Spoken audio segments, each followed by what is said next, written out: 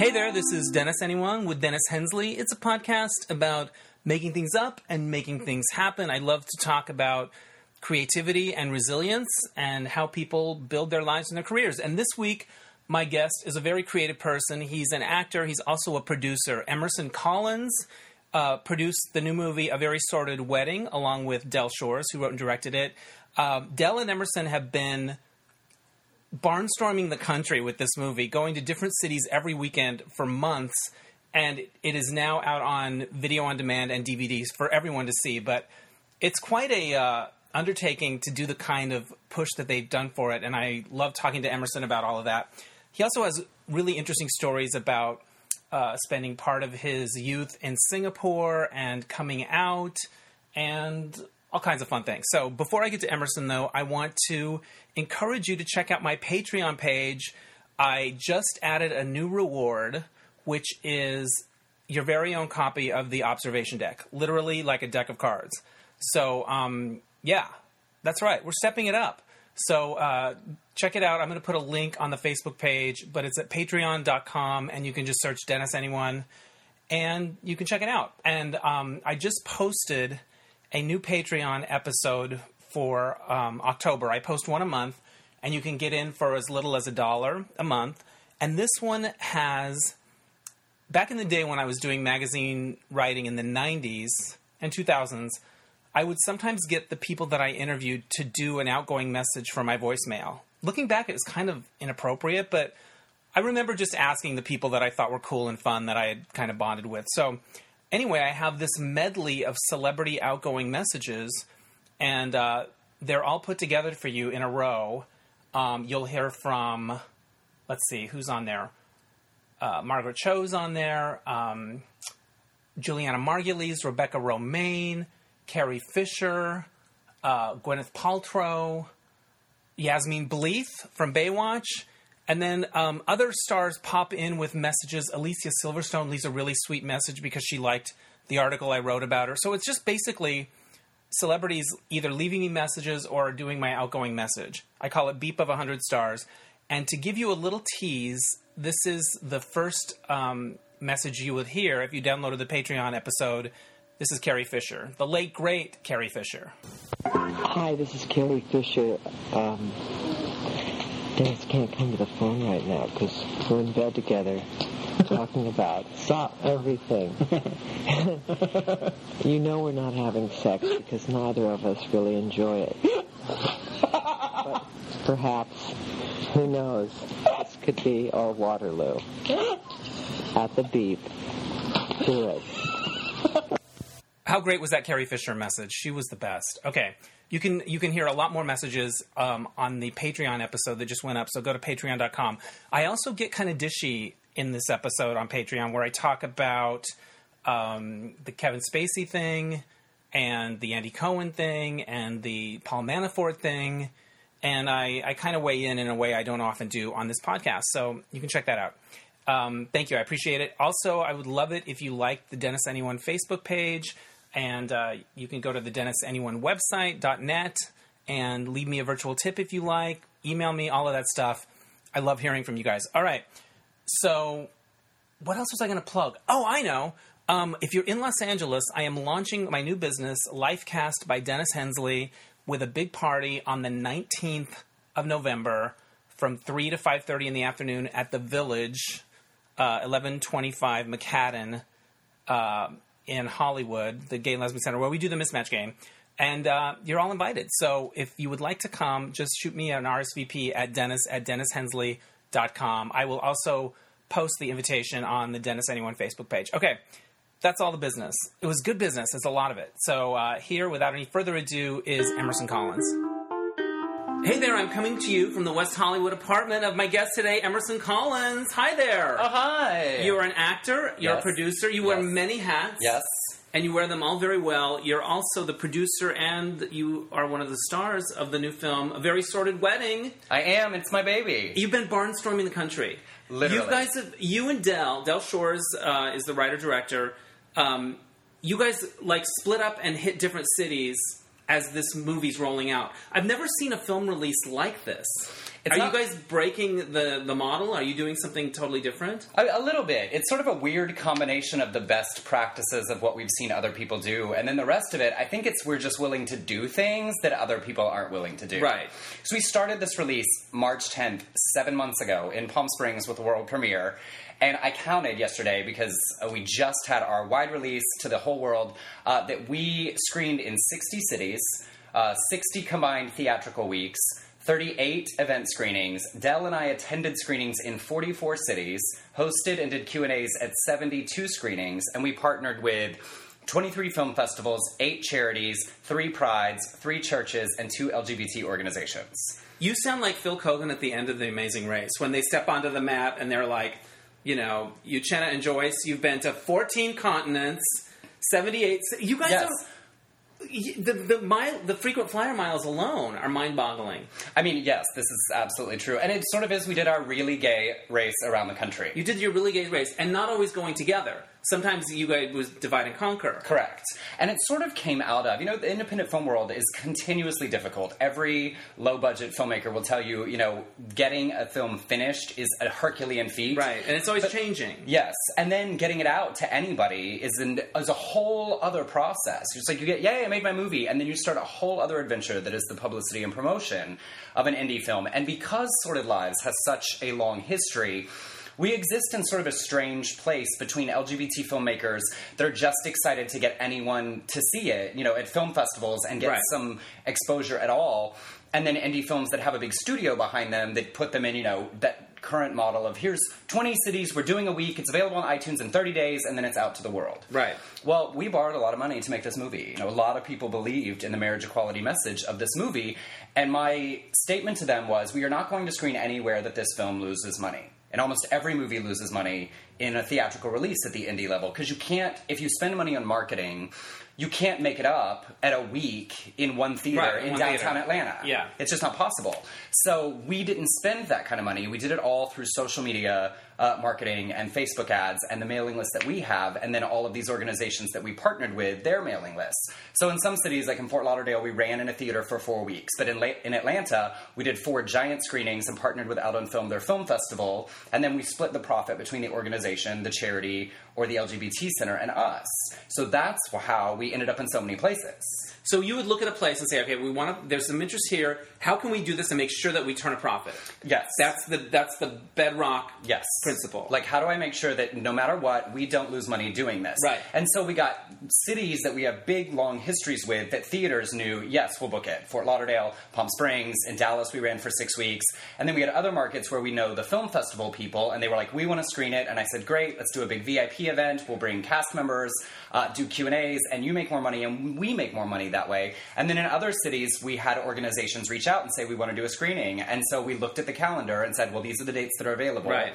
And so that's how you do something like go to Houston on a Thursday night, Roanoke, Virginia on a Friday night, and then Seattle on a Saturday night, because that doesn't make any sense. Right. But it's what works. It's like The Amazing Race. I organized a book tour once and kind of did it myself. And it did have that kind of thing of like, well, I've got a couple days in the middle there. What if I used miles and I went up to Pittsburgh, or yes. And you become sort of it becomes sort of a mania. Like, yeah, we can do it. Like, yes.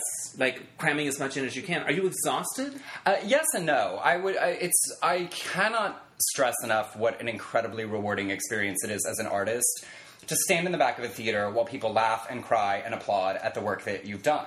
Del and I are the great beneficiaries of these 32 actors, 150 crew members, and you we're know the all ones the numbers. That you stand really there. know all the numbers. Well, is there an app for that, or you just have it in your head? They just get crammed in and stuck. I mean, at this point, having done 72 Q&As, there is not a question that someone can ask about this movie that I do not have a fully prepared I'm sitting here response for. thinking, there's nothing he hasn't been asked at this point. And I love that. It's been fun to figure out, and now Del and I have some of the answers, worked down to, comedy bits. Because one of the big ones is always, how'd you get Whoopi Goldberg? And we have, a 5-minute story, and he tells the first half, and I tell the second half, and it ends with a big punchline, and it's always a big reward. So now it's become, also, we're doing a 2-man show at our bus and truck tour of A Very Sort of Wedding Across America. Yeah. You are doing it. That feels like that, or Yes. you literally are. And so tired in the sense of like, traveling is a lot, but Yeah. it's the opposite of entertainers that show up and have to do a show. Okay. We're flying across the country and then we push play on a movie and sit for an hour and 45 minutes and then answer some questions. It is not a hard job. Do you always sit and watch with them, or do you go and... No, the real honest answer is I haven't watched the movie since before the March 10th premiere. Yeah. I've not watched it all the way through. I watch different sections. I always listen at the beginning for the sound quality. Yeah. There's a couple of early laughs that tell me exactly the temperature of that particular audience. Right. And then I always go in and watch the last 10 minutes to the big finish to see the final church scene and the wedding. But it's also during the screening, I take my computer and that's when Right. I'm like, here's the meme for tomorrow for the city Right. for that location. And now let's make sure the movie and the posters are getting to one that's 4 cities from now. It's a work time. Did you know how to do a lot of that before you embarked on this, or was it a lot of it learning as you go about how to time social media, how to create things, and was it a lot of on-the-job thing, or was this something that you knew how to do? This time is the culmination of having done a lot of things wrong Right. in previous efforts. I always say, you're always going to make mistakes, just make different ones. Right. This one is the reward of, Del and I have now produced 3 films together, a TV series together, a national tour, several plays. And so this one, at least making the movie part, we knew how to do that. And with Southern Baptist Sissies, we learned so much about the film festival circuit Right. and social media marketing related to that. So it's also what taught me which markets are best for us, how to play it, how to target it. And so it is learning the timing and how far in advance to release things and what cities do people wait to the Right. last minutes to buy tickets in. We've learned a lot of it, and so this is sort of the fruition of all the other times I've been frustrated and gone, oh, if I'd only known. Well, you're such an interesting person to me because you have the artistic, creative side of your brain, but you also have super intelligent, analytical, cross every T, dot every I. Am I right? It is. How do they work together? I learned it's one of the particular quirks, I guess, of who I am. I want an is Emerson, that- is my point. I want an Emerson. Del jokes that if our working relationship ends, he's done. 'Cause When they start talking about artificial intelligence or robots or whatever, you're the one they should clone. I mean, there's The Emerson 3000. a lot of us out there. And it is learning to, in the producing side. And I think because in starting as an actor, Right. I fell backwards into producing out of, I cannot get hired as an actor, but if I make work for myself, Right. then we will. Because the first thing I did was produce a national tour, and neither Del or I, or his now ex-husband, had ever done that. But I was like, I've been on stage in big theaters. We can figure this out. Which was the tour? The national tour of Southern Baptist Sissies Right and on. Sordid Lives. And then because of that, Del put me in his contract to be a producer on Sordid Lives, the series. Right. I'd never been on a TV set. So at every point, I've sort of been swimming and learning fast enough before Right. anyone figured out I had no idea what I was doing. But And you then- took to it, though. You liked it. Yes. You liked that producing work. I like the producing work for projects that I'm passionate about. I've Right. definitely learned there's a certain kind of producer that loves the problem solving and the puzzle fitting of it. I can do it well. I could not do it for hire, for somebody's project where it's just a paycheck. My Right. burning desire is not to be a producer. My burning desire is to show up on a great TV set for 7 seasons as a series regular and say someone else's brilliant lines. And then in the summer and on the hiatus, produce the Yeah. films and things that I'm passionate about.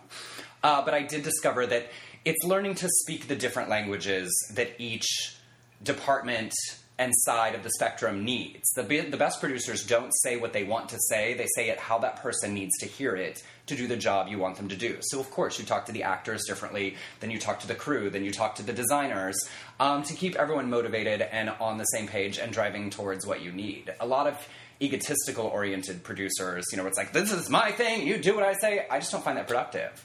I start every project standing up and saying, we're not curing cancer, no one gets to be an asshole. Right. Whatever the problem is, we'll fix it, and let's all do it well. And that creates an accountability that makes everyone striving towards the same goal. And it's also part of working in low budget, where no one's getting paid enough, so Right. everyone definitely also needs to be passionate if it ain't about the work. fun. Yeah, I didn't pay any of these actors what they're worth. We have Right. genius people Right. and award-winning people, but they come because Del's words are great, the characters are great, and then it's my job to make sure that everyone at least has a good time, even while we hurry. All right, give us the Whoopi story, speaking of So- actors. You got Whoopi Goldberg. Yes, the backstory is Caroline Rhea and Whoopi Goldberg have been very good friends for a long time. Right. So when Sordid Lives, the series happened, she showed it to Whoopi, and she said, who is this guy? I love his stuff. This is so fucked up. So Caroline called Del, and she said, I have someone that wants to talk to you. Now, he thought it was a fan, because the celebrities we work with are the kinds that, will talk to anybody, take the photo with anybody, Right. tell somebody's mom happy birthday. And Whoopi gets on the phone and says, hey, Del, it's Whoopi. How'd you get so fucked up? And he was like, well, my dad was a Southern Baptist preacher. And she was like, ooh, that's all you got to say. You do a pretty good Whoopi, by the way. Well, it's me doing Del doing Whoopi. Okay. Like I said, 72 Q&As. This is my version of his version of the story. It. Okay. And so she wanted to be in the second season. She said, I can't do a lot of episodes, but give me, something fun. So he wrote her to be in the mental institution as Caroline Ray's character, Nolita's roommate. Right. Well, the second season never happened. And so several years later, now 3 or 4 years ago, Caroline was having lunch with Whoopi and said, Del's written a sequel to Sordid Lives. And Whoopi said, well, he put me in it, right? And Caroline Ray said, absolutely, he wrote you a great part. She got in the cab and called Del and said, you got to write Whoopi a role. Right, you got to, yeah. And so I was like, look, you got to make it a cameo. Because as the pessimistic producer, right. he thinks everything will happen faster and easier. And it's my job to be like, I think it will never happen. We'll never have enough money. Right. Balance each other out. I said it won't happen. So it needs to be a role that we can put somebody else in at the last minute. Right. So we wrote this great cameo. And sent it to her. She loved the script. Great. So we get to Canada. Because we shot this movie in 15 days, 11 and a half days in Canada, 3.5 days in Dallas, and I put the schedule together, sent Whoopi's team, and said, we'd like to do the wedding on this day. Is she available? They said, unfortunately, she's not, which is what I expected. Right. I said, well, here's the entire schedule. Is she available at any point in this process? And they said, yes. She's available this one Friday night from 6 p.m. to midnight. I was like, we'll make it work. And because she doesn't fly. Right. So she got in her bus, a very, very, very nice bus. Yeah. In New York at 12:30 on a Thursday, right after shooting The View, and drove 27 hours to arrive in our base camp in Winnipeg at 4 o'clock on Friday afternoon. I was thrilled and mildly terrified because that morning we hadn't heard from them. I was like, she's somewhere between New York and here. Oh my gosh. So we made Caroline get on the bus, and she's like, come on. We get on the bus, and Whoopi was like, I don't know where I am, but I'm so excited to be here. And Del, literally, you could see, it was very cute that we were so excited. And he said, you get it. It's a sermon. You're an ally. Feel free to make it your own. Do it whatever you want with the script. And she said, and I love telling this because it's why so many brilliant actors come to do our low-budget work. She said, well, what you wrote in the script was rather brilliant. How about I just say that? I know it 97%. Right. And she was amazing. We had her for 5 hours. I think the first complete exhale I took in the entire production of this movie was after we got the first entire wide shot of Whoopi's sermon. Because I thought, okay, we can end this movie. Right. And so she was lovely, photos with the crew and the cast, and delightful with everyone. And we get to the end of the evening, and so Del and I are walking her back to her bus. And she said, I'm still not really sure where I am. I just get on the bus, I go to the back, fall asleep, and I get off when they tell me that I'm there. And I said, rather bravely, looking back, it's so interesting. Your people spent so many years working to get to the front of the bus. Right. And she How said, did she go? How'd she go with honey, the difference is now I own the bus. Right. Thank you. So that's our big story. You had a little clip. You riffed together. A giant, literally. Yeah.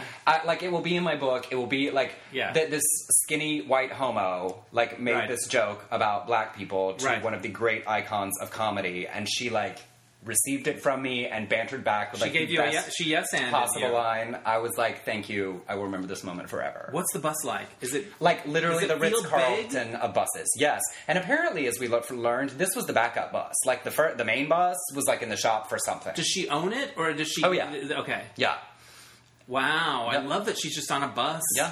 Touring across America. That's amazing. And it's so special when we get to the moment where she arrives in the movie in the screenings. Right. Probably 90% of the time there's literally applause and cheers just that she arrived in the movie. It's we have all these big stars, Leslie and Carolyn and Bonnie and Dale Dickey, and but someone like that level of that length of being an icon. Yeah, she's iconic. It's really special. That's cool. Yeah. That makes me like her a lot. Yeah. Traveling around the country when I was doing my book tour, I always loved the moment when I got through security before I got on the plane. Yes.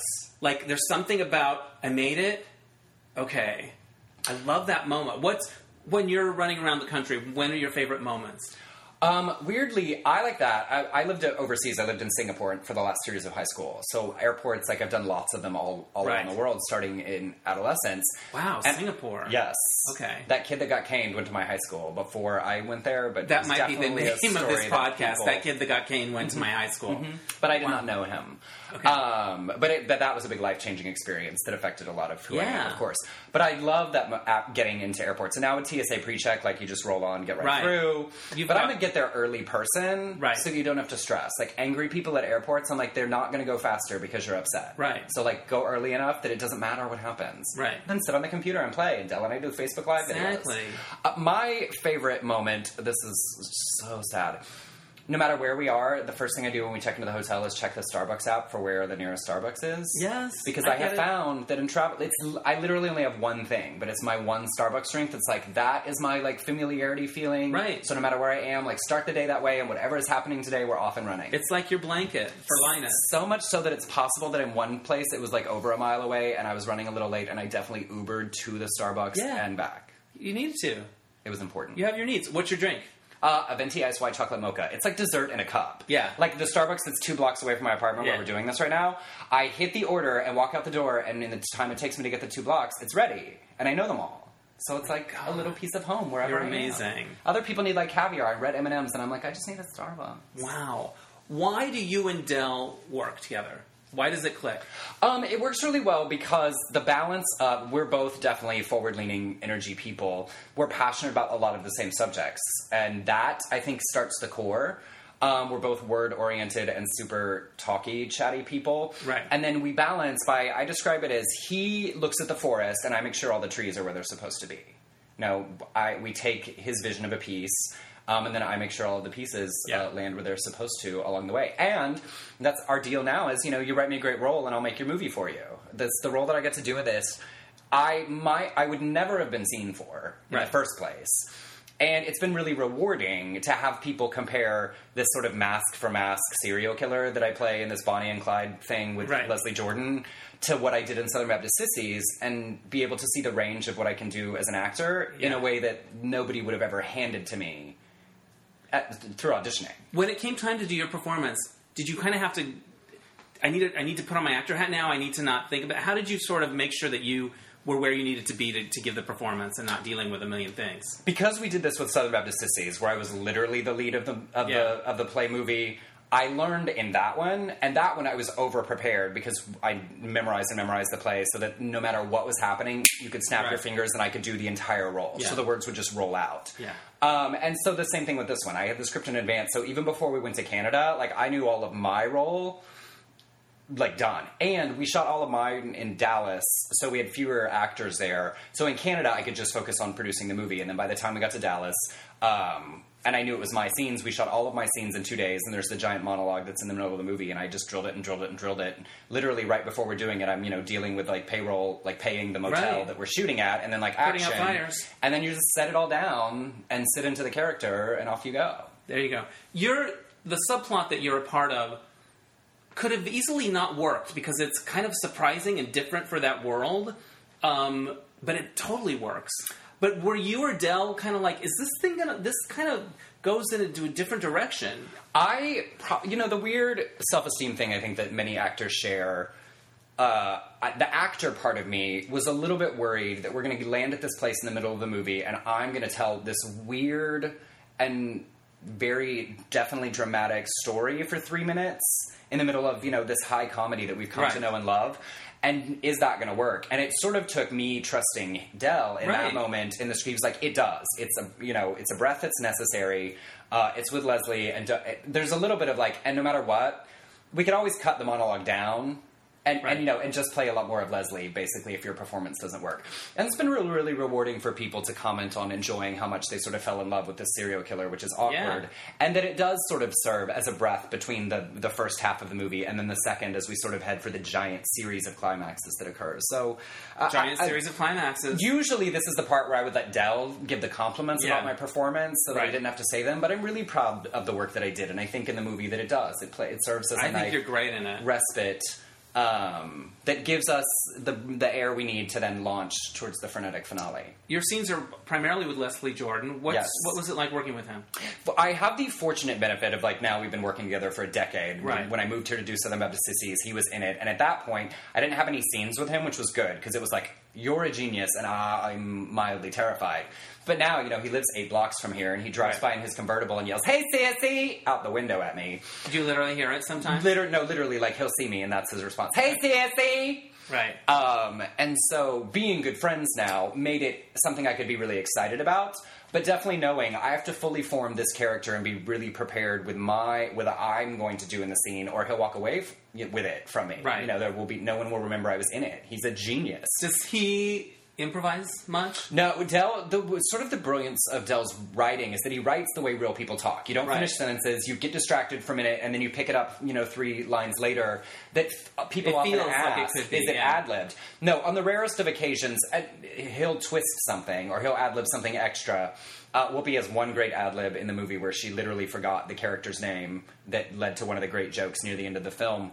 And Leslie will often do punch-up writing with Del. They've partner worked together on scripts before, but no, it's Del writes it and then hands it to brilliant comedians, and they just make it feel like, oh, I just made that up right now. There you go. Have you and Del ever gotten in a fight? It's so rare. It's just not who either of us are. I'm not a yell and screamy person. Right. No, like once very early in our time together, I was really late for what we were doing in Palm Springs. We were doing all of the plays there, and I was out till like 5 a.m, and I was half an hour late, and definitely got yelled at. But since you were tearing shit up. Yes. Yeah. I was living my life. You were living your life. No, I'd just been in California for 8 months. Yes, it was Palm Springs. Yes. I was up at a house. Yeah. And then Gary Manilow was. Oops. not never mind. Nah. He is a big fan of the People's Couch, though, and that's called good it the to know. Couch Potatoes, which is very sweet. Emerson is on the People's Couch, which we'll get to that. And so, but no, and since we, it's funny because I started basically doing assistant work and then producing for him and then producing with him, and then we started this company together. And we have a great respect. We definitely disagree. We'll have heated discussions about what do we think about this, or should we do this? But no, like I don't function that way. I just don't see any sense to like screaming and yelling or whatever. I don't think that doesn't do anything for me as a human being. And if I get up there, I've always said, if I yell, like it's world ending. There are people that get hot and they're blustery. I'm just not the way. I tend to go ice cold. Right. And no, we know each other super well. And we both have flaws that we know. When you spend this much time together, I'm patronizing sometimes. He is a mile-a-minute extrovert, but you learn to accept those things about the people that you love. And instead of continuing to have arguments about them, you go, that's who you are. I accept that for you in my life. And I try to do that, with everybody that I keep in my life. And if people have something that you cannot accept about them, don't keep them in your life. If you're always having to not say something to somebody, that's how you lead to those weird explosive fights, right? It's like, I want to say, and then this thing happened, and here's all of this. Right. If you can't, I say it when it's annoying, not when it makes you angry. Yeah. You're like, I didn't like that you did that today. Oh, okay, don't do it again. The end. So, if only life were that easy. No, and of course it's not perfect, but I do. Like, I only keep the people in my life where we can say those kind of things. Yeah, that's a good thing. And work with those people. Now, you've experienced Sorted Lives fans all over the place. Yes. Is there something that links them? Traits, types, a certain kind of spirit that they all have? Is there something that they all sort of have? It's funny. It sort of goes with what I was just saying, actually. There's sort of a joyful acceptance of people, warts and all. That is what sort of the common thread in Sorted Lives fans. And it's, it's a show and a movie and a play all about like the ridiculous foibles of larger than life people, but that everybody knows. And we have found that like we had lesbians in New Jersey talking about this, just like my family. We don't have those accents, ours sound different, but it's the same. That the super fans are people that can acknowledge that's me, or that's my mom, or that's my aunt. And if you can see that about people around you, warts and all, it sort of makes you sort of a joyful thing. That's what I find, that everybody's like, if you can laugh about yourself and laugh about your own flaws and the flaws of the people you love, this is something for you. Right. When you go to those things, do you get recognized when you're out and about in the town, maybe before the screening or the next day or whatever? Yes, it's sorted stuff I definitely do now. I used to, at airports anywhere, because of the People's Couch, have hilarious and wonderful conversations with people. But I used to have a very controversial haircut that was very distinctive, that was sort of like surfer in the front and like party in the back. It was literally like a gay mullet, sort of a gullet is what I called it. Sure. Because it was so distinctive, I was instantly recognizable. People would see me, when I'd be out with Blake and Scott, they'd notice me and then realize it was all three of us. Right. Since I shaved my head for this Mask for Mask role, it happens a little less. Blake and Scott are your cohorts on Bravo's The People's Couch. Yes. How many seasons have you guys done of that? We did 57 episodes of us watching TV. It is done. It is done. It is done. What was that like? In terms of your life, did it feel like a job, or was it just like they come once in a while and we have fun? Like both. I found, because like when it first started, we were raising the money to make Del was writing a Very Sorted Wedding. I had nothing to do. And it was like, oh my gosh, this is so fun. Like, let's just silly and talk nonsense about television. And I am definitely a TV holic. Like, my default personal time is like binge watching TV, watching junk, great stuff. I watch it all. What's on your DVR right now that you're never going to watch, but you're probably not going to delete either? Actually, I'm going to watch everything on my DVR. Wow, you're like, that person. I really am. I'm a That's amazing. I feel like recently. Oh, I gave up on what was the new Vanessa Williams show that they did this summer. The daytime. The daytime. Yeah. Yeah. I watched the first couple, but at the end of the summer, as we still had 20 more cities to go, I was like, the DVR is full, and Fall TV's coming back, and I'll just have to binge watch it later. So I did delete 6 of those. That's okay. That I hadn't finished, but I will. You watch watched 2 more than I did. I will watch the rest of it. You will. You're a completist. Probably. Yes. This year, in between, I've been watching Supernatural, the entire series from the beginning. Oh my God, you're kidding. There's 13 years of that in shit. January, and I'm in season 11 right now. Oh my gosh. It's you should get a late prize night. for that. But so definitely the People's Couch was definitely suited to me. Right. And it was a blast. At the beginning, there was a little bit I'm trying to be an actor. That is actually what I do. Right. This could ruin everything. Right. Because when you explain it to people, you say, you're going to watch people watch TV. It sounds like, as a snobby elitist, something I'd be like, that's the end of civilization. Right. I'm an actor. We don't have enough scripted television. Reality television's ruining everything. Right. I don't say that because I love reality TV, and I don't think it's in competition with good scripted. People would think you were Kardashian adjacent. But the kind of fans that we've encountered all across the country are really great, fun, smart, interesting people that are like, hey, I don't want to interrupt your night. I just want to say love it so much. We found this new TV show because of you. It's totally the way we watch TV. And that they loved that when they totally agreed with us and when they totally disagreed with us. Because it really is kind of the way you watch TV with friends. Right. You don't talk through it quite as much as we do for this, probably, because if we really talk that much, I'd be like, shut up, or I'm going to punch you in the face. Yeah. Did you guys always sit in the same order? We did. Yeah. Yeah. Yeah, yeah. I mean, Scott was the Beyonce. Right. And Blake was the Kelly, and I was like, poor Michelle. Yeah. Yeah. Well, there you go. How much went into picking your outfits for every episode? Probably more for us than is appropriate. Well, probably in this order. Scott and me and then Blake. Yeah. Because Blake has been on TV since he was 6 years old. Right. He's definitely the old queen of the bunch. I've got my wine. If I have something to say, I'll say it. If not, I'll drink my wine. And this is what I wore. Yeah. I want to be cute. I'm still trying to be an actor. So, right. But after a while, you're also sitting on a couch for a really long time. So, be cute, but be comfortable. And Scott must have worn 8,000 pairs of socks. He has the most adorable socks. And fans became obsessed with paying attention literally to the socks that Scott was wearing. I keep thinking I want to raise my sock game, but I never do. No. I was always like, no. I was like, I'm going to always wear black socks to go with everything. Yes. Yeah. Play it safe. Yes. Where's the weirdest place you've been recognized for that? A bathroom. Bathrooms is just weird. It's weird to be holding your penis and have someone else be holding theirs and be like, oh, you were on the people's couch. Be like, yes. And in 30 seconds, this will be a lot less weird. Now, did you feel like a full-fledged Bravo celebrity? No, we're the Z-list of Bravo celebrities. Because there's 23 of us. Yeah. No, we're way down the totem pole. Thrilled to be a part of the Bravo family. They were lovely, and I'm a Housewives junkie, and I watched them all. Did you get invited to any special Bravo things? No. Because I used to do a blog for them, and I got to go to the Project Runway fashion show. Ooh, the year that yes. Jeffrey Sibilia yes. won. Is that a guy? Yeah. He was from LA. Yeah, the rocker. Yeah. I got to go, and it was so exciting. Uli was there. Yes. Uli with all her little Laura was flowy there. outfits. Yes. What about Hot Daniel from season 2? Daniel Vosovic. You want to hear this crazy story about Daniel Vosovic? Yes. When I was in that Bravo kind of world, I was D-list too because I was doing a blog or whatever.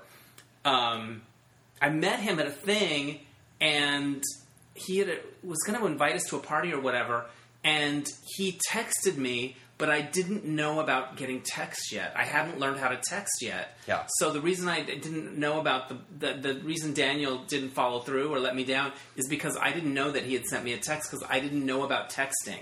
So when I think of Daniel Vosovic, I always think about learning to text. My one good text story is that I do have the distinction of having received the first text message that Delta Burke ever sent. Holy shit, I shouldn't have been drinking when you said that. Right? That's a good one. That's really good. I know, thanks what to Del. What did she say? I have all these great stories with all these iconic women. Literally, honey, this is my first, I've never done a text, I'm on my way. We were doing the national tour of Sissies and Sordid Lives, and she was playing the moms in Southern Baptist Sissies. And so we were in Palm Springs, and she was going to come down in a car, and I was like, this show, we're ready to start rehearsal, are you almost here? And she was like, I've never done this before, this is my first text, almost there.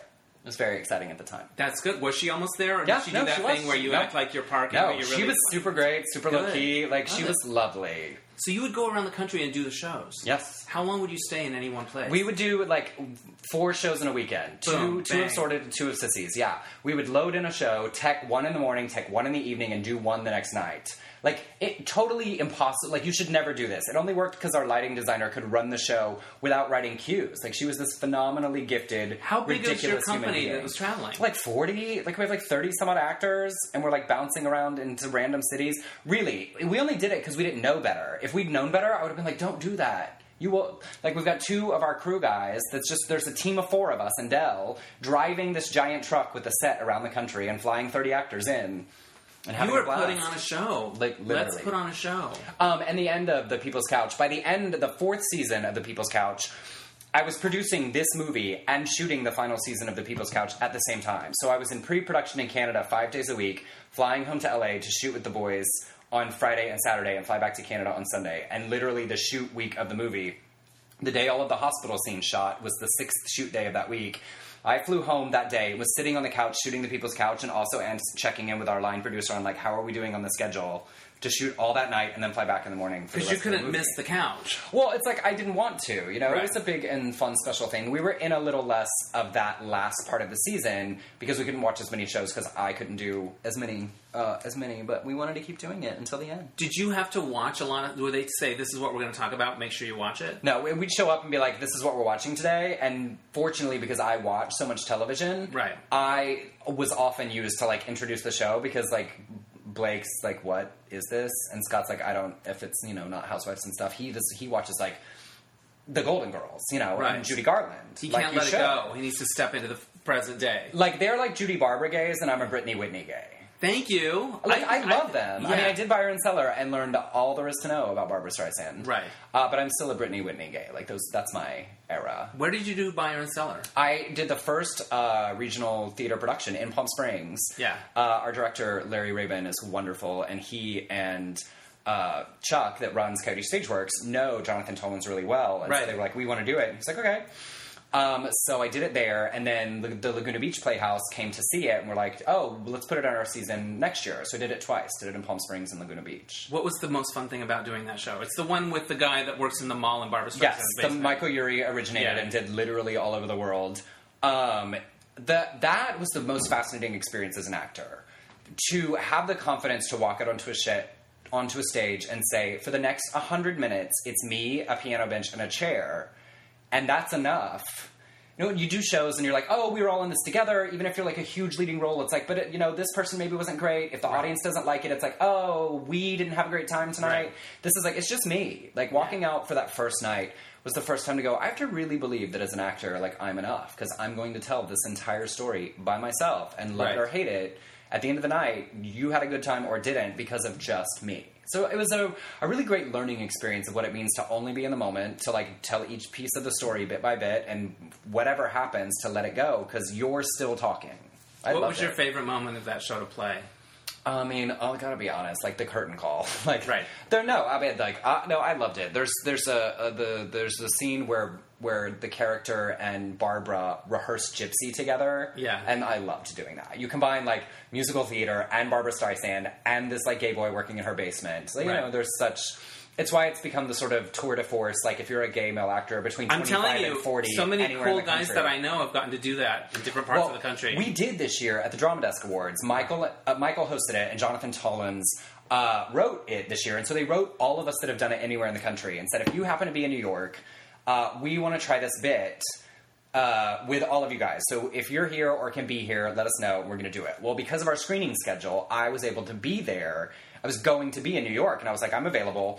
So they introduced the best solo performance category by saying the star Byron Seller, and 18 of us walked out onto the stage together. That's amazing. Who have all played the same role. And Michael talked about, you know, if you're doing a one-person show, you join a very unique club of other people that have shared that experience. Right. And then one by one, we all, you know, introduced a piece of the award. But it was really cool to stand and say, this is such a unique experience, and each of us have had it.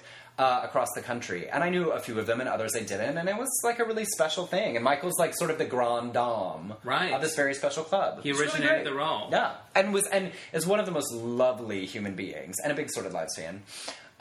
He told us when he did our radio show. And he, was so sweet to literally everyone, and such a generous human being, and so crazy talented. Now, you and Del do a radio show. Are you still doing it?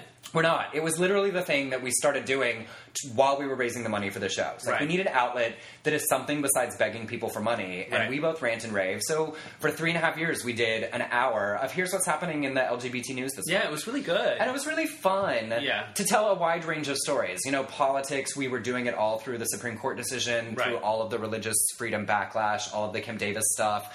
It taught me a lot, too. It was during a time period where I realized how much I didn't know about trans people and experiences, and we started a segment specifically about trans news. And so it was really fun. And then tell ridiculous stories, like from Queerty, about, some gay guy, that was at some party and took, 50 loads or something crazy. Fun and silly to run the full spectrum of, all the news there is about our community. And it was fun to hear how many people, they have regular jobs. That they're like, I don't have time to pay attention to the news all week. And it was a fun way to catch up with what's happening. Yeah, and you guys were great together, and you always had your shit together. You always have your shit together. I like to at least be informed, and I'm interested in a lot of stuff. I was definitely the kid, reading books. My parents, I have to be in a small group of kids that my parents would come in and tell me to stop reading by the nightlight. When we go on vacations, to stop reading a book in the backseat and look out the window and enjoy the scenery. Right. I was definitely that kid. I find lots of stuff interesting, and I want to be knowledgeable. Yeah. And so I do my research. I try not to speak about stuff that I don't know about. Right. I feel like that should be a common thing, but it's not. That's what LA's built on. Our social media culture has taught people that if you have an opinion, it's valid and you should say it. And it's just as equal to someone who's an expert on a subject because you're both saying it on the same platform. And then everyone gets to rate the opinions and the reaction and feel like how you did with your reaction. Yes. It's a lot. It's a whole lot. So much. Talk to me about Singapore.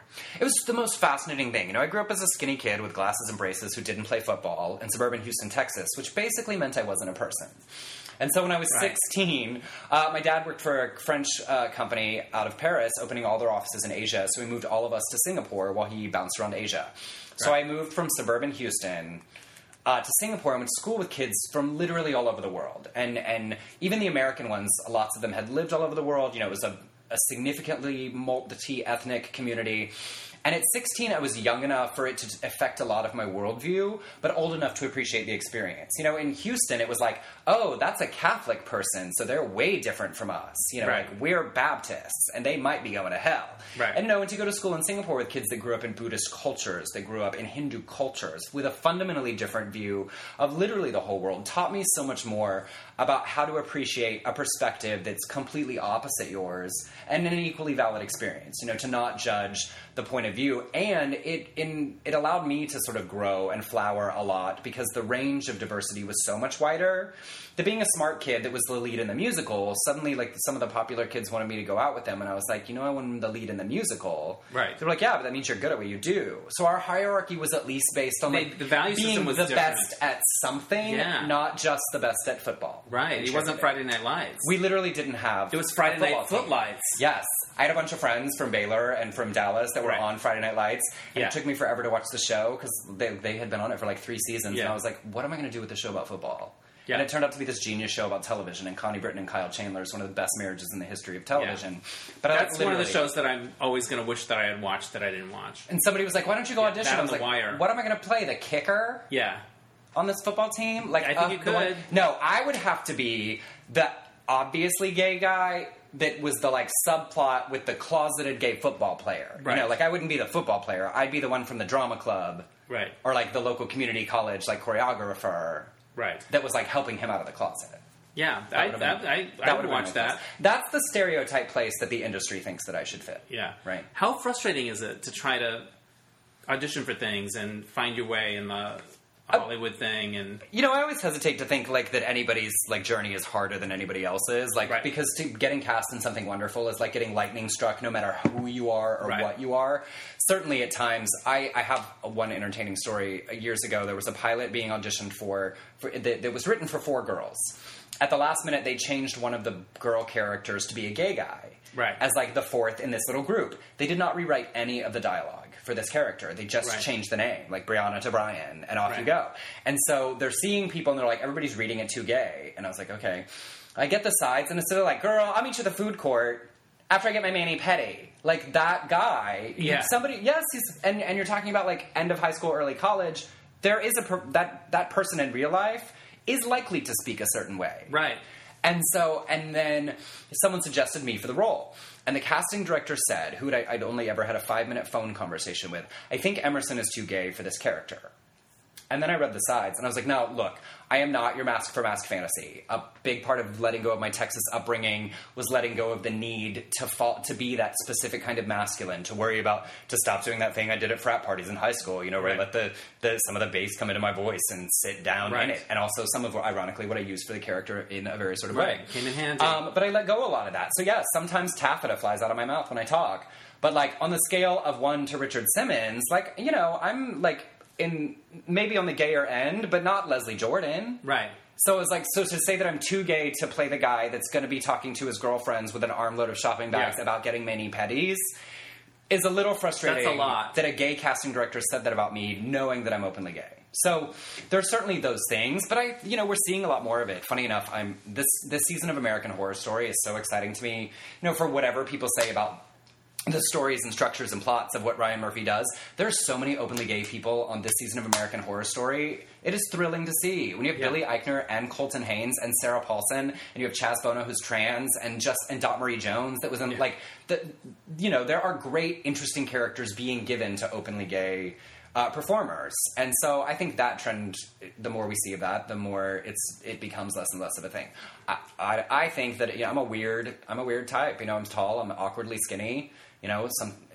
The creativity of casting at times, they often just want you to be. You walk in the room and be what the character is. Right. That happens less in theater, so you hear theater actors, I think, complain about it more. And someone once described me as too pretty to play the other guy, but not pretty enough to be the hot guy. Which I took as a compliment. Yeah, that's a good I was thing. Like, all I heard was you said I'm pretty. Yeah. But, who knows? Sometimes I hang on to the fact that someone said in my early 20s, they said, I think you'll do really well in your 40s. Yeah, that's So okay. We'll look forward to that. There you go. So at what point are you too old to have potential? I know. To have potential? I interviewed Allison Janney, and she said that she looked like she was playing 40-year-old women from the time she was in high school. You know what I mean? Yeah. Like, and she's a genius with 17 Emmys. There you go. So, who knows? At some point, it'd be great to balance producing my own work with doing work for other people, but until then, I'll just keep making my own. I am hoping that maybe this role will help me get something. There you go. Well, you deserve to. Now, when you and Del finish this release... Yes. Is there a spa day planned? What happens at the end of this marathon? Unfortunately, now that, the big wide release haven't happened... now it's lots of cleanup, making sure people pay you, and then doing all of the accounting, and then working on checks to my investors and cleaning up the books is the exciting project for the month of November. Do you know QuickBooks? Yes. I use QuickBooks Online. I learned it this year. I love it. Yes. But I just take all the bank statements and everything, and then I do it all at once. I'm not one of those people that I can do it as we go. There hasn't been time, so now I just have stacks and stacks of, here's what's been paid, and awkward spreadsheets that are here's where we spent money that I have to clean up. Yeah. Del has also written a great new series, also set in a southern town, but not sorted related, that I love, that he loves, that we've got a great big TV producer interested in, that hopefully the ink is going on the contracts for him to pitch that. Oh, I love it. Hopefully that will be the thing for next year. And same thing, there's a supporting part in it. I don't have to be a series regular. There's a supporting part I can play while we produce this show together, and hopefully that's the big thing for next year. But in between, I hope so. Hey girl, give me a call. I'm free. I will read for anything. Right. I don't have. There's no snobbery here. Right. I will come to your short film. Did you guys get paid good for People's Couch? No. You did get paid though. $3 and a roll of duct tape. It's always my comedy answer. Did it increase as the show went on, or did it stay at one point? No, and I don't know how far. The 700-page contracts that you have to sign for reality television are fascinating. Yeah. Because I don't know if I can even say this, but who cares? There's parts of it that basically say, because this is everywhere, that you acknowledge that they can basically lie about you. Across all the networks, that they're we can do whatever we want with what we get from you, which is, what you accept. I'm fine, I'm going to sit and be snarky on a sofa, so there's not much you can do with that. Right.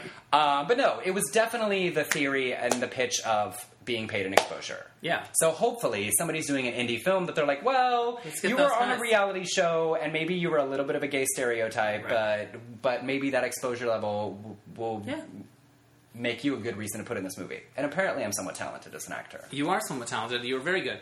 Do you have a bunch of social media followers? A bunch is relative when you know people that have millions and millions. Yeah. Of the three of us, I have the least, if you want to quantify it that way.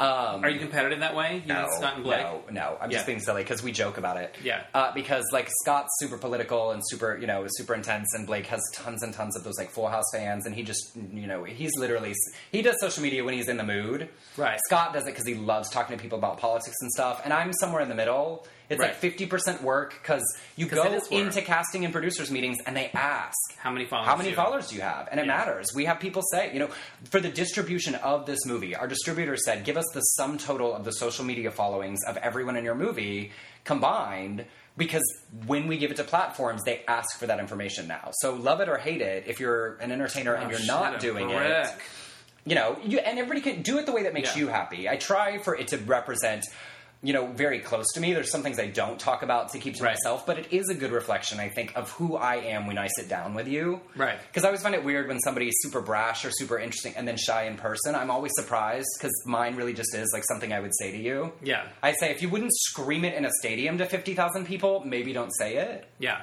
Online. That's a good rule of thumb. Right? When you moved to Singapore, did you want to, or were you like, oh no. The summer before we moved to Singapore, I used it to get everything and anything out of my parents. You moved me halfway around the world. You're ruining my life. Yeah. I literally wrote a letter to my parents telling them that I felt like God was telling me that I should stay in Houston and live with my best friend Kevin and finish high school there. That the Lord was telling me that I should do that. And it didn't fly. It did not, for some reason. They took you anyway. And how long were you there where you were like, I'm really glad it worked out this way? I definitely took the approach of like, okay, I'm here, so let's make this work. I landed and we're off and running. I think for my middle brother, it took a little longer because he was also starting high school, so 2 big things. Yeah. And then my youngest brother was in middle school, and so he was like, sure, whatever. Like, I'm going to play sports, and do things wherever we are, so it's fine. I was in Singapore for a day once when I was working on cruise ships, and I bought a watch off the black market. Yes. And I went and got a Singapore sling. Yes, at the Raffles Hotel. Yes. Throw your peanuts on the ground like you're supposed to. I don't know. I don't remember that part. But what did you do for fun in Singapore? I mean, there was the same thing that that high school kids do anywhere. Nobody had cars because they're extremely expensive to have on the island, and even wealthy families tend to have one. So you take cabs everywhere. The legal drinking age was 18, so second semester seniors were able to drink. So we definitely walked that line of like we could actually go to clubs and drink in high school, which was great because then when I got to college, there was no like, oh my God, this is so exciting, I'm away from home. I mean, I hid it from my parents. We were good Southern Baptists. Exactly. And so I was like always fine by the time I went home. But I mean, the same stuff, kids get up to anywhere, except you're doing it like the kid whose dad is the president of Coca-Cola Bottling Asia, That's huge. I bet they had a nice house. Kids with like money. Yeah. Are you friends with any of your Singapore people? I am. It's interesting because we have reunions and things here in the U.S. They vote on a city every 5 years when it happens because like nobody lives in Singapore. Everybody was moving around, but I still like social media, Facebook, keep up with people, and they went off like it's definitely a high end prep school. We had 6 national merit finalists in my high school graduating class of 185.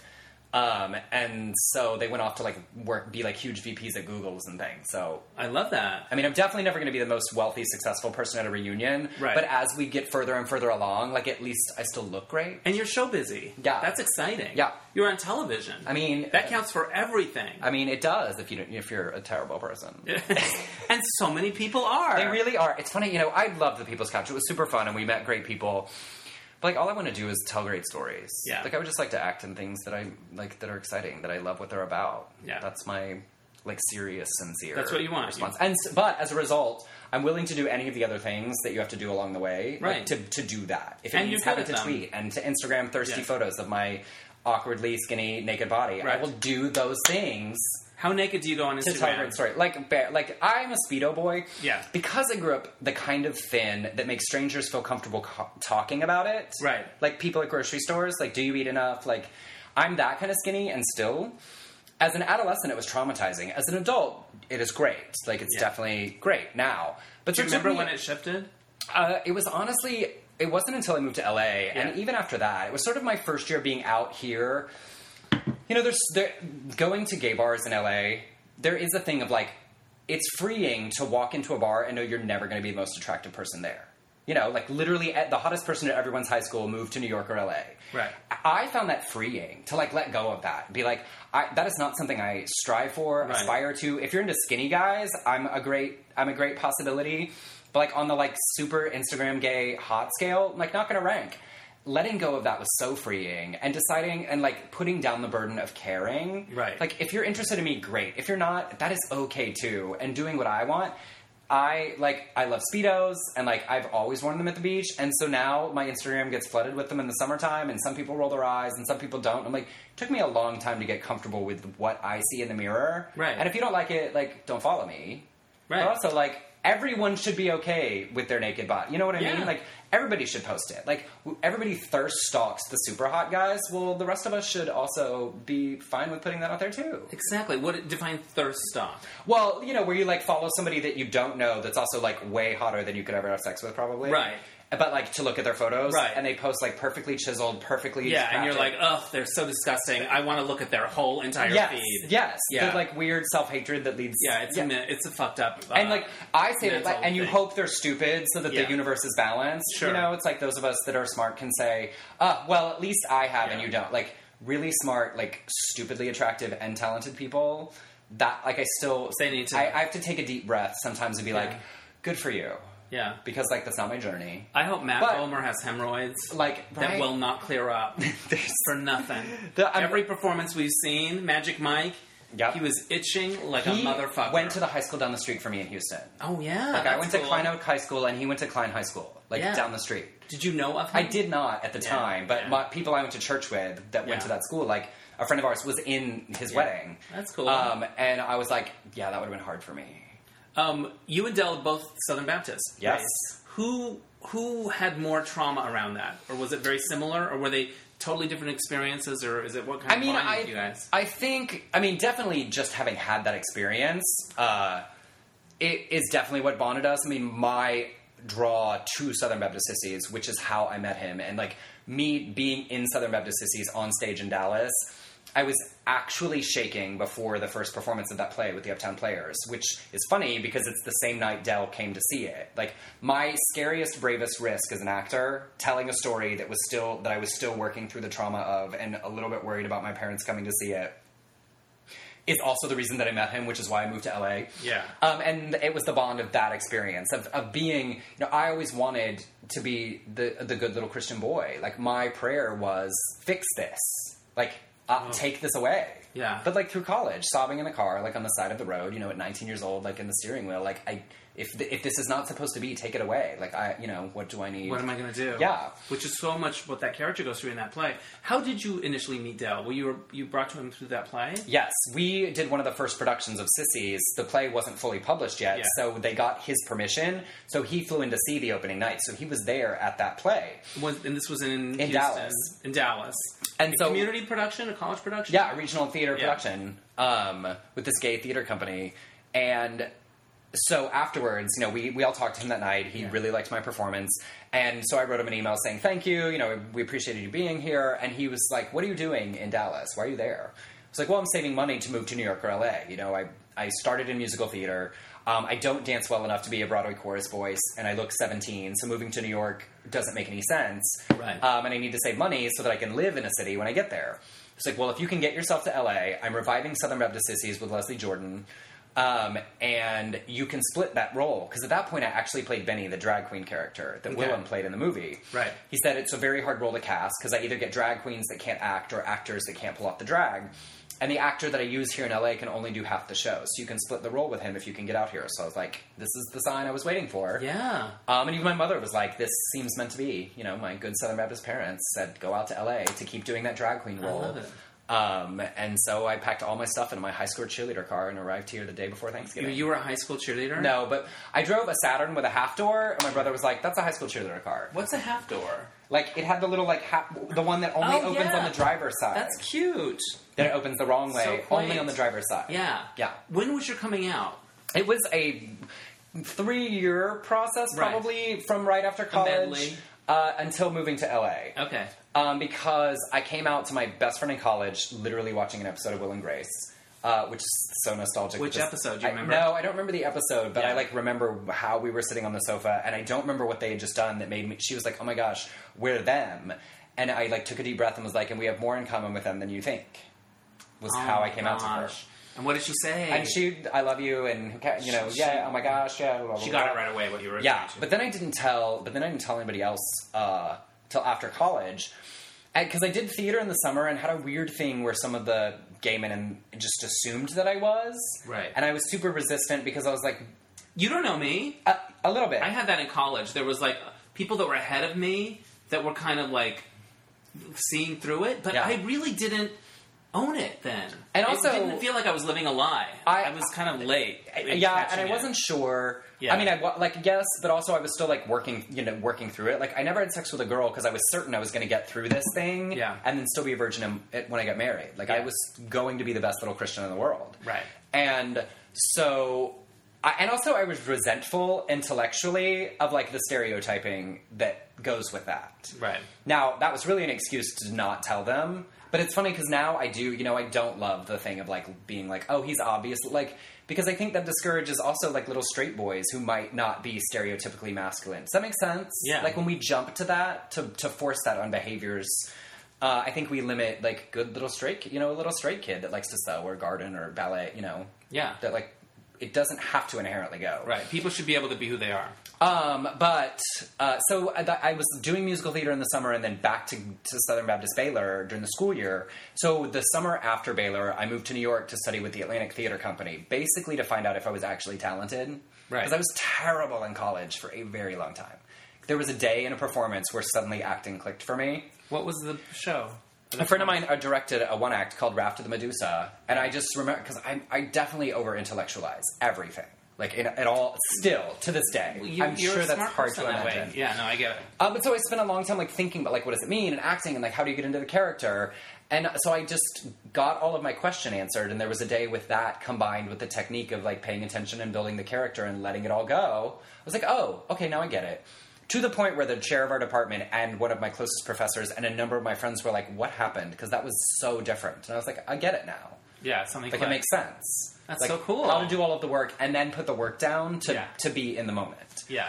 And so, so I moved to New York and spent that summer at the Atlantic Theater Company, and I dated a girl from the theater company. Yeah. But I talked to her about being interested in guys. She's like a New York girl, like super rich. Her dad was some famous movie director that now I don't remember. Yeah. She's like, that's fine, maybe you're bi. And, like, the freedom to talk with her about it, and so to tell her that I went to, like, a gay bar on Saturday night. Yeah. And so then I, like, was hooking up with guys as well. Being in a place where I didn't know anybody gave me the freedom to, like, actually, like, see what I thought about it. And to sort of really acknowledge... So like, this is not something that's going away. Yeah, so that when I moved back to Dallas after that summer, I came out to the theater people that I knew. I didn't come out to people from Baylor for a long time, and very few of them did I come out to directly. I sort of sheepishly and cowardly let social media and gossip take care of a lot of it, and then was just suddenly very obviously publicly gay in social media. What about with your family? That was an ongoing discussion. Yeah. We talked about it for a while. We thought it was a phase we were going to get through. I always describe it this way. There was never any question that my family loved me unconditionally. Right. Theologically, it took us longer to get to where we are today. Right. But it was a much easier than many people's journey out of the church, because there was no, rejection, no screaming, no yelling. There was just, we don't think this is, this will make you happy. Yeah. So it was, an evolution. You used to have longer hair. Yes. Really sassy, sexy, fun hair. The gullet. What have you noticed since you cut your hair? A terrible thing. I've been going to the same gym in West Hollywood for a decade. Right.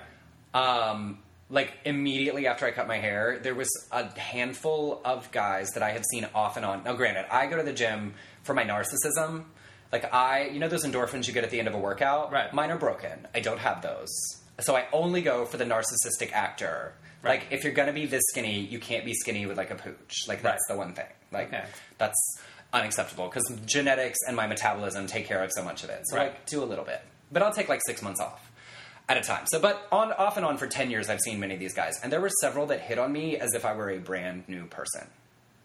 And I was like, this more traditionally masculine appearance that I have that was literally just the change in haircut has made you not realize that I'm a person you have seen every other day for a really long time. Jennifer Grey getting a nose job and nobody realizing it's the same person. Yeah, and so there's a weird flattering element to it and a weird depressing thing that, like, and granted, hey, it was a haircut that lots of people loved and lots of people hated. I've gotten a lot of this compliment while I've been on this very sort of wedding tour. you look so much better with this haircut. And my response is, that's not a compliment. Yeah. Don't worry, my self-esteem is fine. Right. But you could just say, I love this haircut, period. Yeah. It's like when someone says, they look great for... No, whatever you say after 4 makes it an insult. That's not a compliment. Don't say someone looks great for their age. Just say they look great. That's right. Like, why?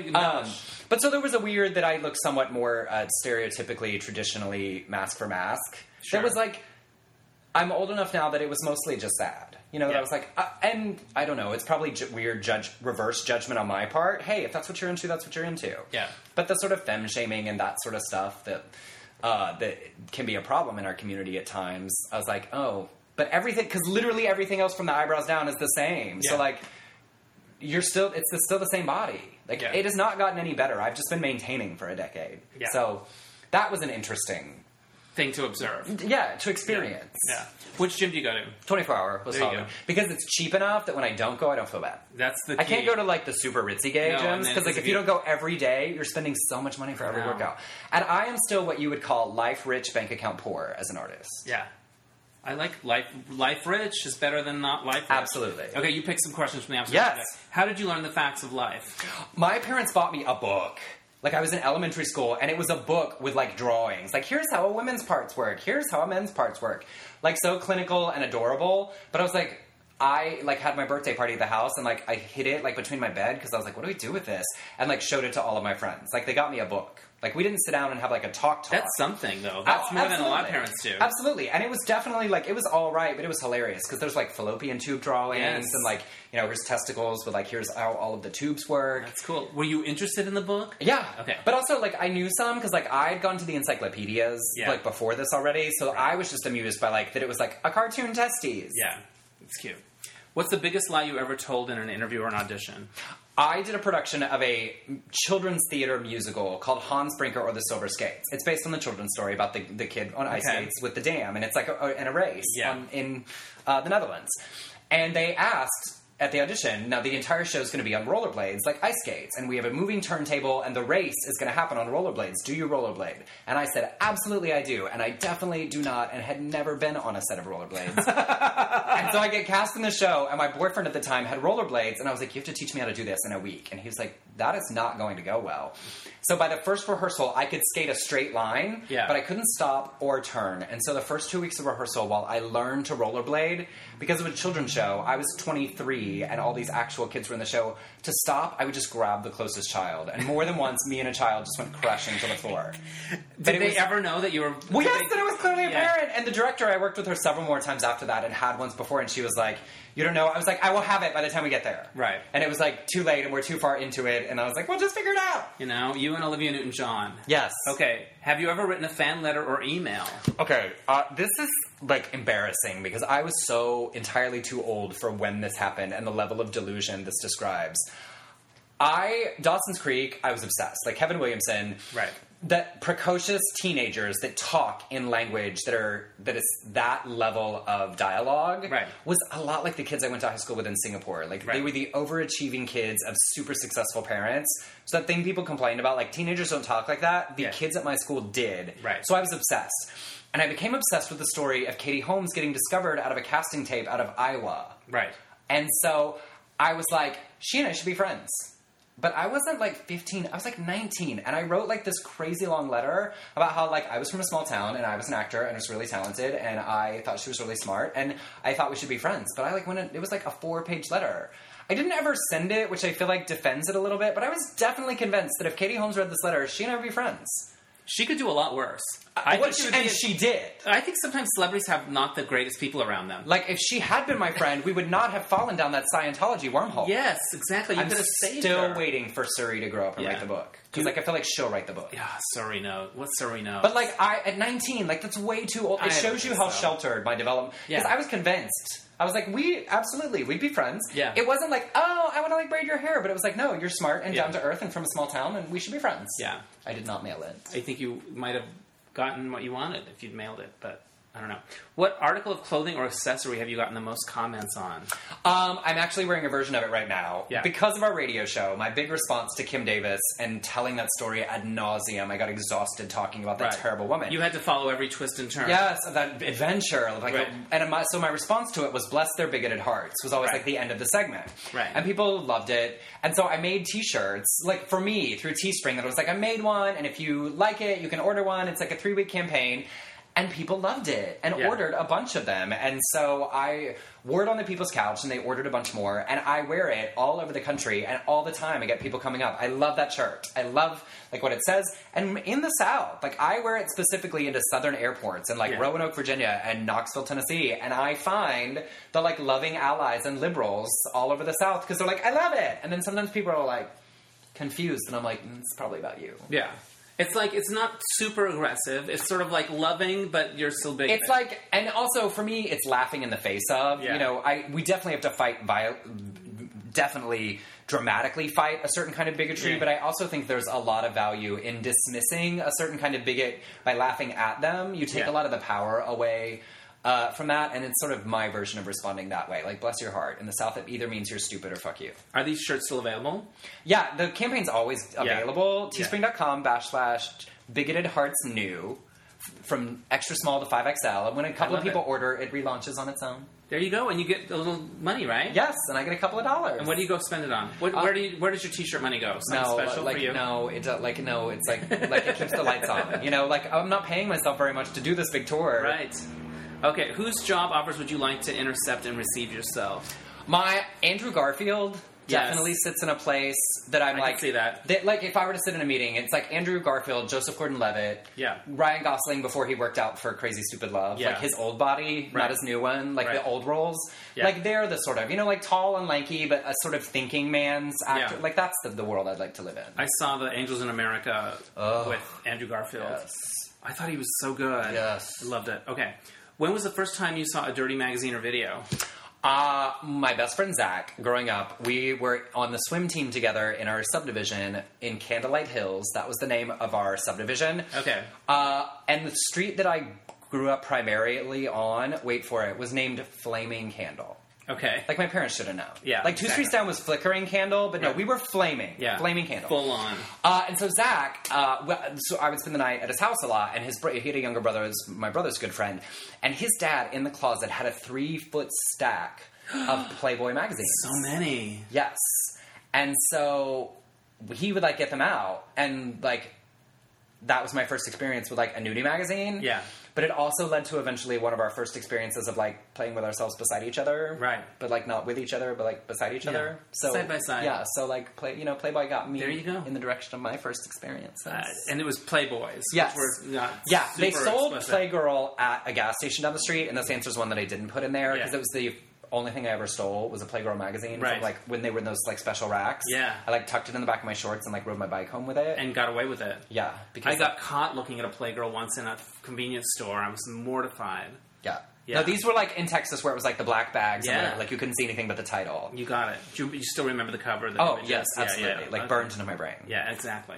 Describe your most unfortunate haircut. I mean, it goes back to the gay mullet is the Yeah. answer. Like, Yeah. it was, I've only had like 4 haircuts in my whole life. I had Yeah. the little boy, like the good little boy haircut. Right. When I was in high school, my freshman year, a girl named Bianca told me I'd look great with like the butt cut. So I did that. Right. For like the entire rest of high school and into college. And then I like let it grow out all the way to Jesus hair. That then Matt Levitt and Del Shores made me cut it for a play that I did several years ago here in LA that became the sort of gay mullet surfer thing. And then I shaved it all off for this movie. It's always... I have not changed my hair since I was 15 except for a roll. Yeah, there you go. It's because you're serious. And lazy. What's the most trouble you ever gotten in school? When my freshman year in high school, in choir, I got in the most trouble I've ever gotten into on a choir trip. It happens. Like, this is the amount of, like, good little boy that I was. You were such a good boy. And there's a weird thing you can do, and I hope children and adolescents are not still doing this. If you hang your head between your legs for a really long time, and then you stand up really quickly, and someone holds on either side of your larynx. It'll make you pass out for a second because you made all the blood rush to your head, and you'll kind of just like fall down. It's terrible for you. Right. But we did this over and over and over. So then we wanted to go show these girls that were also in the choir that we were doing this, and so we were standing outside of the girls' hotel room. We literally didn't even go inside. Like, we knew, like, we can't be in your rooms. We just stood in the hallway. But it was after curfew.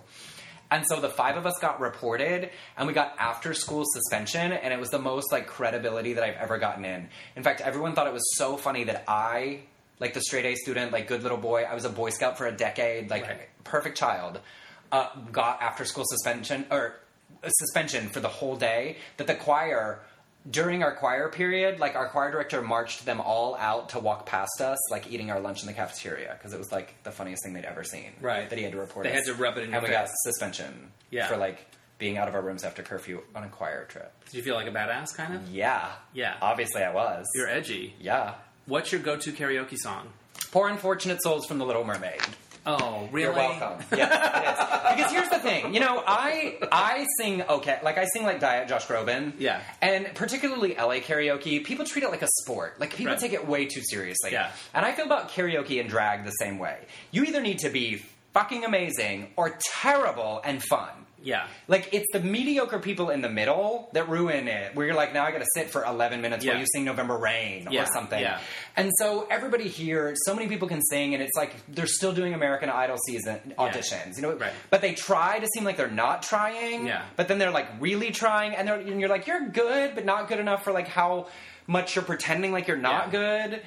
And so anytime that happens for too many people to roll, I get up and sing Poor Unfortunate Souls. And just sing it. It's like a palate like, cleanser. So seriously. Yeah. Like, so seriously. Yeah. And people definitely look at me, like, for like 45 seconds in a douchey bar like the Brass Monkey. Right. They're like, and then like halfway through, they like come around because I'm like,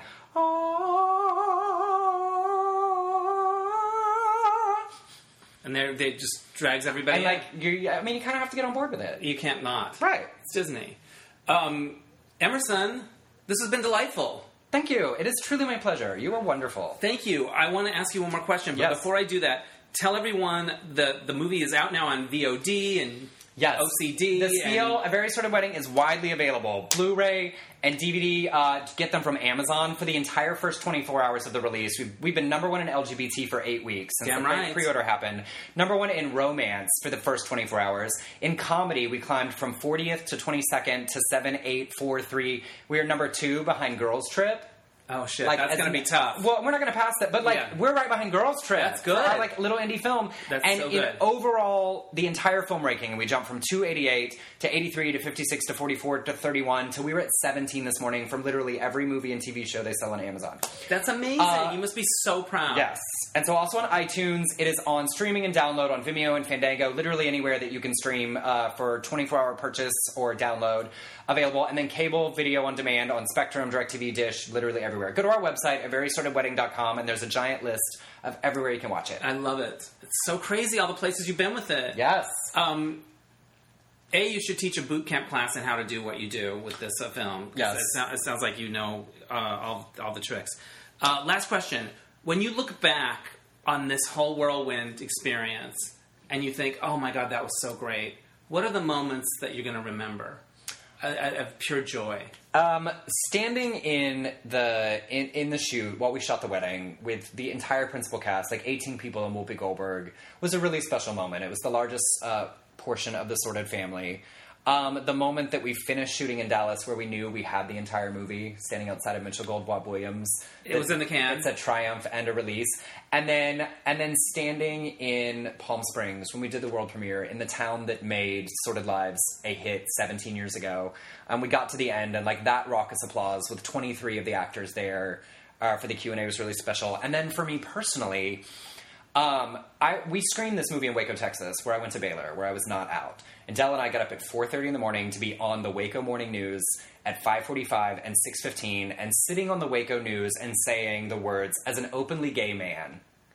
I was born in Waco, went to college there. It was really special to be in Waco and sort of feel how far I've come from that 19-year-old kid that cried to God to take it away, to be telling a story about marriage equality as a proud gay man. You know, we often look forward about how much further we want to go in our journey, and it was definitely a moment to look back and be really proud of how far I have come. I love it. I always say last question is not the last question. When you were so tormented about it and wanting it to be taken away, when did that sort of abate? And was it a gradual thing, or was there something that happened that sort of where you were able to let yourself off the hook a little bit? It was a gradual and not. It was something I so truly believed. My questions about faith really came down to more about, I don't think people who don't accept Jesus should go to hell. Like, I don't think punishing people for all eternity is a good solution. Right. That was my first problem. And then but I really thought, I just don't understand yet. I really believed in the concept of faith and, that I will get to the answer, that this is a trial that I need to get through. Yeah. Believe enough, pray harder, get there. And when I got to the point where I was having the feelings of, like, I'd rather just die and ask my questions to God and, like, understand why I couldn't get through this, I not extremely suicidal, but definitely leaning in the direction of, like, it would be easier if this was just over. Right. I can't keep doing this. Thinking, well, I want to make the world a better place is what I want to do with my art. And so getting to the point of thinking it would be easier if I just wasn't here, those two things were in such conflict that I did make the decision, if I have to give up one, I think I would like to make the world a better place, rather than not be in it. Right. And so it wasn't like, oh, and I'm done, and yay, it was sunshine and rainbows. But that sort of started the journey of learning to say, oh, this is who I am. And meeting gay men and going, because up to that point, there wasn't a good way to be gay. Yeah. It was only like, it's just all terrible. Right. And meeting people and going, oh, you can be happy. And like, oh, that, expanding my own horizons and seeing that you can live life in different ways. So Singapore and Baylor and New York, it was a long process of letting go of thinking that there was one perfect life plan, to be lived. That's awesome. Thank you so much for sharing your story. Everybody watch A Very Sordid Wedding. It's really good. It's really good. It's really satisfying if you're a fan of the old one, and it's got new surprises if you just want to sort of be surprised. And I'm naked, so that's either a plus or a minus. There you go. How'd you feel about your nude scene? Well, I at least knew in that one moment that people would be looking at me and not Leslie Jordan. Right. There's one moment at least. Oh, come on. You did a great job. All right, this is super fun. Yay! Bye! Bye! A big thank you again to Emerson Collins. Check out A Very Sordid Wedding. It's delightful. Okay, so this happened. On Sunday night, as you probably all know, Anthony Rapp came forward with a story about how Kevin Spacey made an inappropriate sexual pass on him back in the day, in the 90s, I think, or when Anthony was 14 and Kevin was in his mid-20s. And I had always known since the 90s that this story happened because Anthony had told me. And so whenever I would see Kevin Spacey in a movie, I would think of this. I would think of that story that Anthony told me about how he got drunk and tried to seduce him or whatever. But I had forgotten that the context of Anthony telling me was in an article that we did together for Advocate.com. I thought he might have just told me socially. So when that came out and it was mentioned in BuzzFeed, and the link is there to the whole article, I was like, oh yeah, this was on the record. It was, Anthony and I had both put out CDs of music, and the Advocate was nice enough to let us do a piece where we talk about that together, kind of to promote our music. And it wasn't like me interviewing him. It was meant to be a dialogue between the two of us. And at one point, I talked to Anthony about how being out affects his acting. If it's a positive thing, if it frees you up and you're not worried about something else, so you're able to do your best work. And he said, yes, that's definitely the case sometimes. But he also pointed out that sometimes the tension of the secret or whatever might also help to make somebody compelling on screen, interesting, mysterious, whatever. And I said, that reminds me of Kevin Spacey in American Beauty. And then Anthony said, it's hard for me to judge that because I'm so mad at him. And then he told the story. Basically, that was how it went in the piece. I don't know if I got the words exactly right. And so when the story was turned in, that story was included, but the name Kevin Spacey in the movie was left out. So you didn't know who we were talking about. It's just a big actor. And I forgot that was even part of the story. So I've heard from Anthony since the story went up, and I emailed him to say that I applauded his courage and I support him 100%. And if there's anything he needs from me because of that story or whatever, I'm here. And he actually said that having that on the record and somewhere online that people could go back to, that helped him in terms of going forward with the story on BuzzFeed. Okay, so that's all of that. And then The Advocate reached out to me because they wanted to do a follow-up story about the story that ran an Advocate, about our story together. And so I did a little interview with them yesterday, and I was getting my car fixed, so I was in a coffee shop waiting, and I just don't feel like I was very articulate. And I tried to... Some of the points that I made was that I think I edited together the interview and turned it into The Advocate. And I know I probably didn't include the name and the movie. I wouldn't have thought for a million years that they would print that as is. Nor did I think Anthony want to go there or whatever. But to do it as kind of a blind item was something that they might do. And so I bet that I'm sure I didn't turn it in with Kevin Spacey's name in it. And I don't remember ever having a conversation with The Advocate about, should we run this or whatever? I'd forgotten that it was even part of the story. And back then, an online article was you wanted to be in the magazine. If they're like, oh, well, we'll do something online, you're like, all right, fine. It was like posting something at your work bulletin board or whatever, because people weren't linking and people weren't on social media yet. So it didn't feel like a bombshell. It felt like a provocative blind item that sort of challenged some of the hypocrisy out there without naming any names. And if somebody read it and wanted to ask Anthony about it, or me, I could have said, yeah, this is who it was or whatever. But I don't remember anyone commenting on that ever. In other words, I don't think anyone ever cared about that article. We're trying to, promote our CDs, whatever. So anyway, I answered The Advocate's questions about it. And, and there was a bit of questioning about what do you think the responsibility is of the press and all of this. And I answered as best I could. I wasn't very articulate. And then when I hung up, I just felt really shitty. I had this pit in my stomach and this feeling a feeling of shame that I had, I don't know, done something or just feeling gross, but guilt, but like bad about myself, not necessarily, I don't know, it's a feeling of shame is the best way that I know how to put it. And so I called The Advocate back and I just wanted to make that point to them that I wasn't sure what conclusions to draw from it, but just that it felt shitty. And that, and I sort of made the point that if I can feel bad talking about a story from 16 years ago, imagine how bad somebody could be made to feel if it happened to them and they had to carry it with them for years and years and years and years. That was the point I was trying to make, that this kind of harassment or assault, the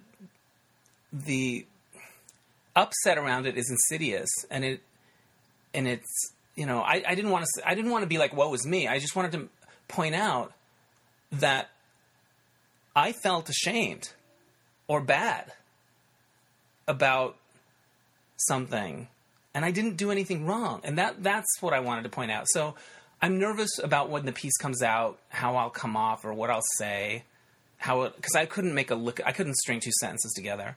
But I wanted to share that. I talk a bit about this on the Patreon episode as well, if you happen to go check that out. But that was before I'd done the interview with The Advocate. So I just wanted to